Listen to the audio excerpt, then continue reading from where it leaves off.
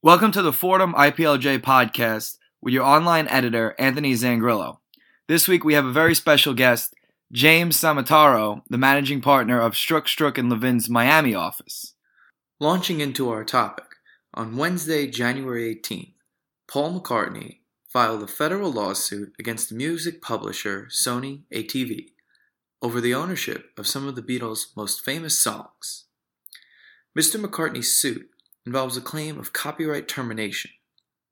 Under this legal concept, authors, or any creators, have the right to reclaim ownership of their works from publishers after a specific length of time has passed. It was part of the 1976 Copyright Act, and in recent years has become a potent force in the music industry, as performers and songwriters have used the law to regain control of their work. In Mr. McCartney's suit, filed in the United States District Court in Manhattan, lawyers for the singer detailed the steps they have taken over the last 9 years to reclaim Mr. McCartney's piece of the copyrights in dozens of Beatles songs he wrote with John Lennon, including Love Me Do, I Want to Hold Your Hand, and All You Need Is Love. That process involved filing numerous legal notices, which, the suit says, should be enough to guarantee that Sony ATV would return the rights to Mr. McCartney, starting in October 2018. As Mr. McCartney's suit notes, he and Mr. Lennon signed a series of publishing contracts in Britain beginning in 1962. The suit contends that in a series of remarks and emails to Mr. McCartney's lawyers, Sony ATV executives alluded to the recently decided Duran Duran case and refused to confirm that Mr. McCartney could reclaim his rights.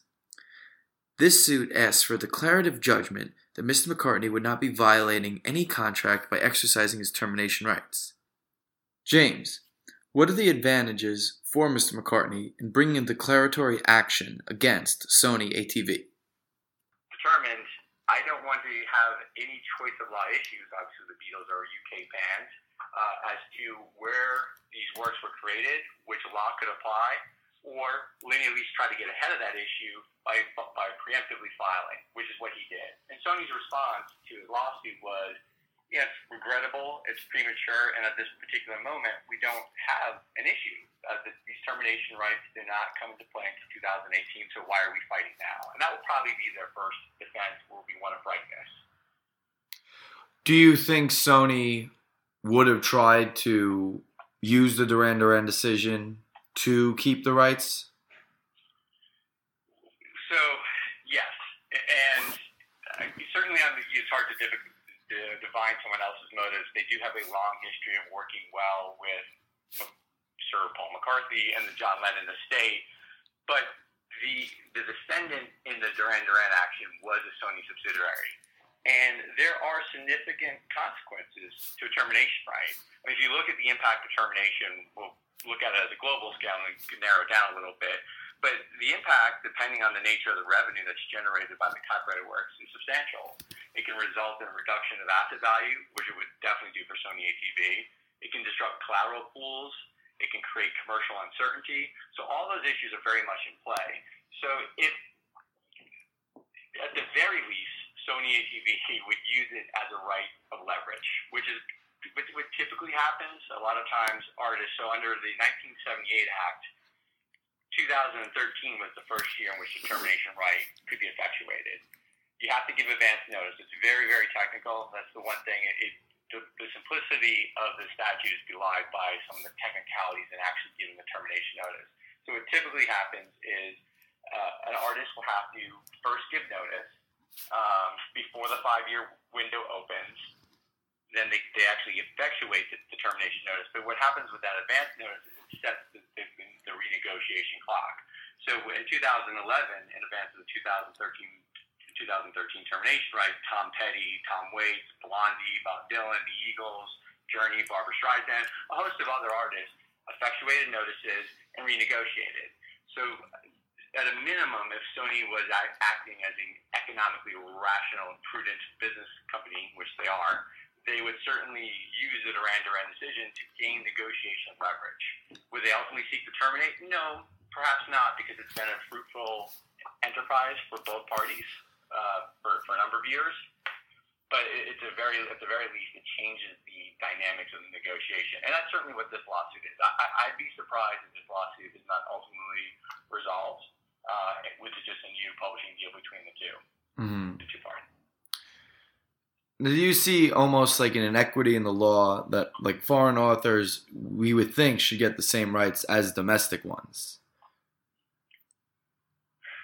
It's a good question, and in a certain sense, perhaps, but the Copyright Act by nature is non-territorial. It only extends within the confines of the United States.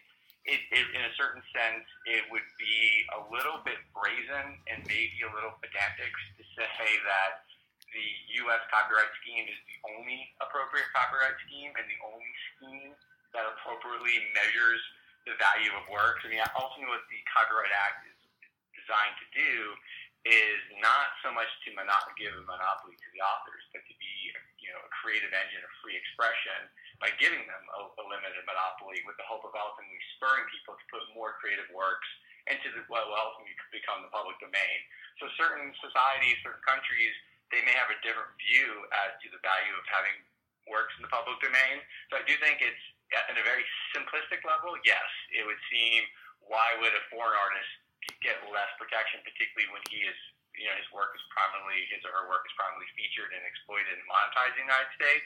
But there are a lot of philosophical reasons that underline not only the United States Copyright Act, but the corresponding acts effectuated in other countries. Do you see any other artists possibly bringing suits similar to this one? I think a lot of artists are likely to be watching this decision as well as the ultimate continuation of the Duran Duran, which is now up on appeal. The termination right isn't very, some people predicted that it was going to be a raptor and it was going to be kind of the end of the world as we know it. It certainly is not. It certainly is not proved to be the case. But what it is it really is bad deal protection for young artists who signed away their rights before either having bargaining leverage or really appreciating the value of their work. But for established artists, it is the right for them to kind of reset the scale. And it's a very powerful tool. If you either wait 35 years for it or over 56 years for it.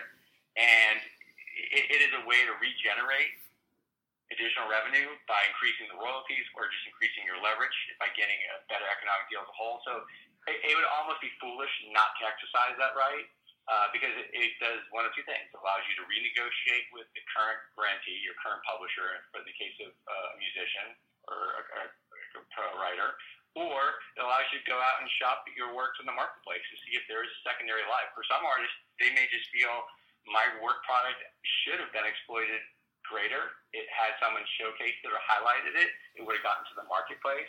So it really it frees them up to not only A, try to make more money, but B, to explore what the marketplace may bear for their work. I would say when you describe the original intent almost to help new artists in the market, maybe it should be limited that if you are established, let's say somebody like Paul McCartney, that you don't have access to this remedy.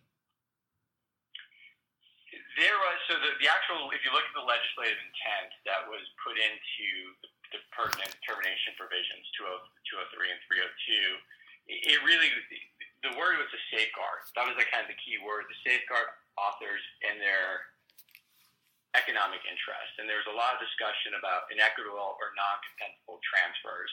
There really wasn't an intention to say, but more successful artists or artists who had, at least a modicum of bargaining power should get less protection. The view was that all authors, all owners of copyrights aren't necessarily going to be able to have a crystal ball. I mean, Paul McCartney certainly has more market value now because what he has is 5 decades of realizing that his work is going to continue to generate revenue.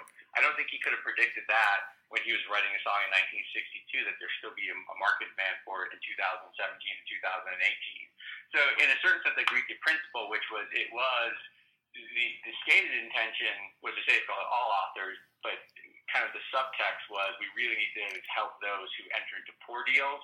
And certainly Paul McCartney probably had the luxury and the benefit, even in 1962, of having better legal counsel, better representation around him to make sure he cut at least what was a market value deal. But decades, the market value has shifted, and he should be allowed, which is at least according to Congress, he should be allowed to get the benefit of those shifting market dynamics. Yes. It's a really important right, and it ultimately what it does is it alleviates all authors from signing that one really onerous sentence that's contained in pretty much every transfer of copyright or assignment of copyright contract. Because what it does is it says this. Most contracts will say you are signing any and all of your copyright interest in perpetuity. Mm-hmm. And what the termination right says is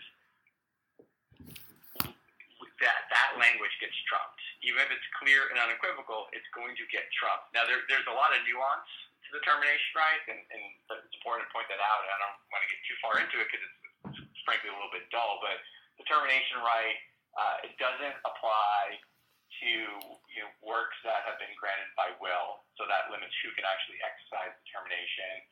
Pre-termination derivative works don't necessarily fall completely within it. So, for example, if I'm an author of a book, I give someone the right to make a film on my book.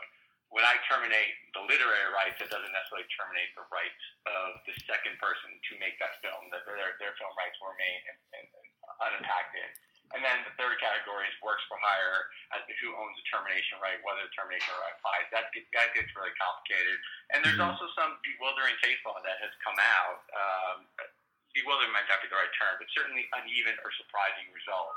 And some of it is if you enter into an agreement and then you enter into a subsequent new copyright grant, courts have said in that secondary agreement where you essentially repped and warranted and said, I understand I have these earlier rights, but in this older right, but I'm going to give you new rights. The courts have said, well, that's not an agreement to the contrary. So in those cases, and then the most famous one is really with the Steinbeck estate. In the case was Penguin Group versus Steinbeck. In that case, the court has said, no, that second agreement that you entered into did result in a forfeiture of your termination rights. And the devil really is in the detail. There's a lot of details you need to pay attention to when you're trying to effectuate a termination. There's windowing, so you have, for example, with the post-1978 work, the first year termination window opens 35 years after the date of the granting of the copyright. So in that instance, it would be March 1 of 2014. And then the window closes on March 1 of 2019. And then you have to give notice within that window. And that notice needs to be very specific and it's very technical. And there's often a lot of legal wrangling because there's significant stakes at issue. So when there's a high-producing copyright that's being terminated, you can expect that there will be litigation. So this one, in a certain sense, is the Paul McCarthy lawsuit, is more of a preemptive strike designed probably largely to establish venue and to maybe accelerate the negotiations that are going on. But there are many instances where the fight really is whether or not the termination was proper and whether or not it can actually be effectuated. Now, as like a final little fun question, I noticed that the legal threshold, I believe, was $75,000. So in the initial suit, Paul McCartney's lawyers say the catalog is worth well in excess of $75,000. So what do you think the actual value is? It's a really, really good question. So I know that when Michael Jackson bought a portion of the catalog in, I think it was 1985 is when he purchased it. I think he purchased it at $47.5 million. Wow. And he later worked to form with Sony ATV. And according to a book, which is called Michael Jackson, Inc., I think the value of the catalog by 2014 had mushroomed up to $2 billion. So there was other works aside from the Beatles' work, but the Beatles' works were definitely the driving price point of the catalog. But we went from $47.5 million to $2 billion in about a 20-year period. So we're talking about sizable amounts of money because it's about 267 works that have already had a 5-decade history, and I don't think there's anyone predicting that the Beatles' music is going to go out of fashion. And it's just a steady diet of generation after generation, people listening to the Beatles, and as they continue to consume music in new ways, there will be new monetary streams to monetize. So it's a sizable amount of money. Thank you very much for being on the podcast this week, James. Thanks for having me, Anthony. Always good to talk to you.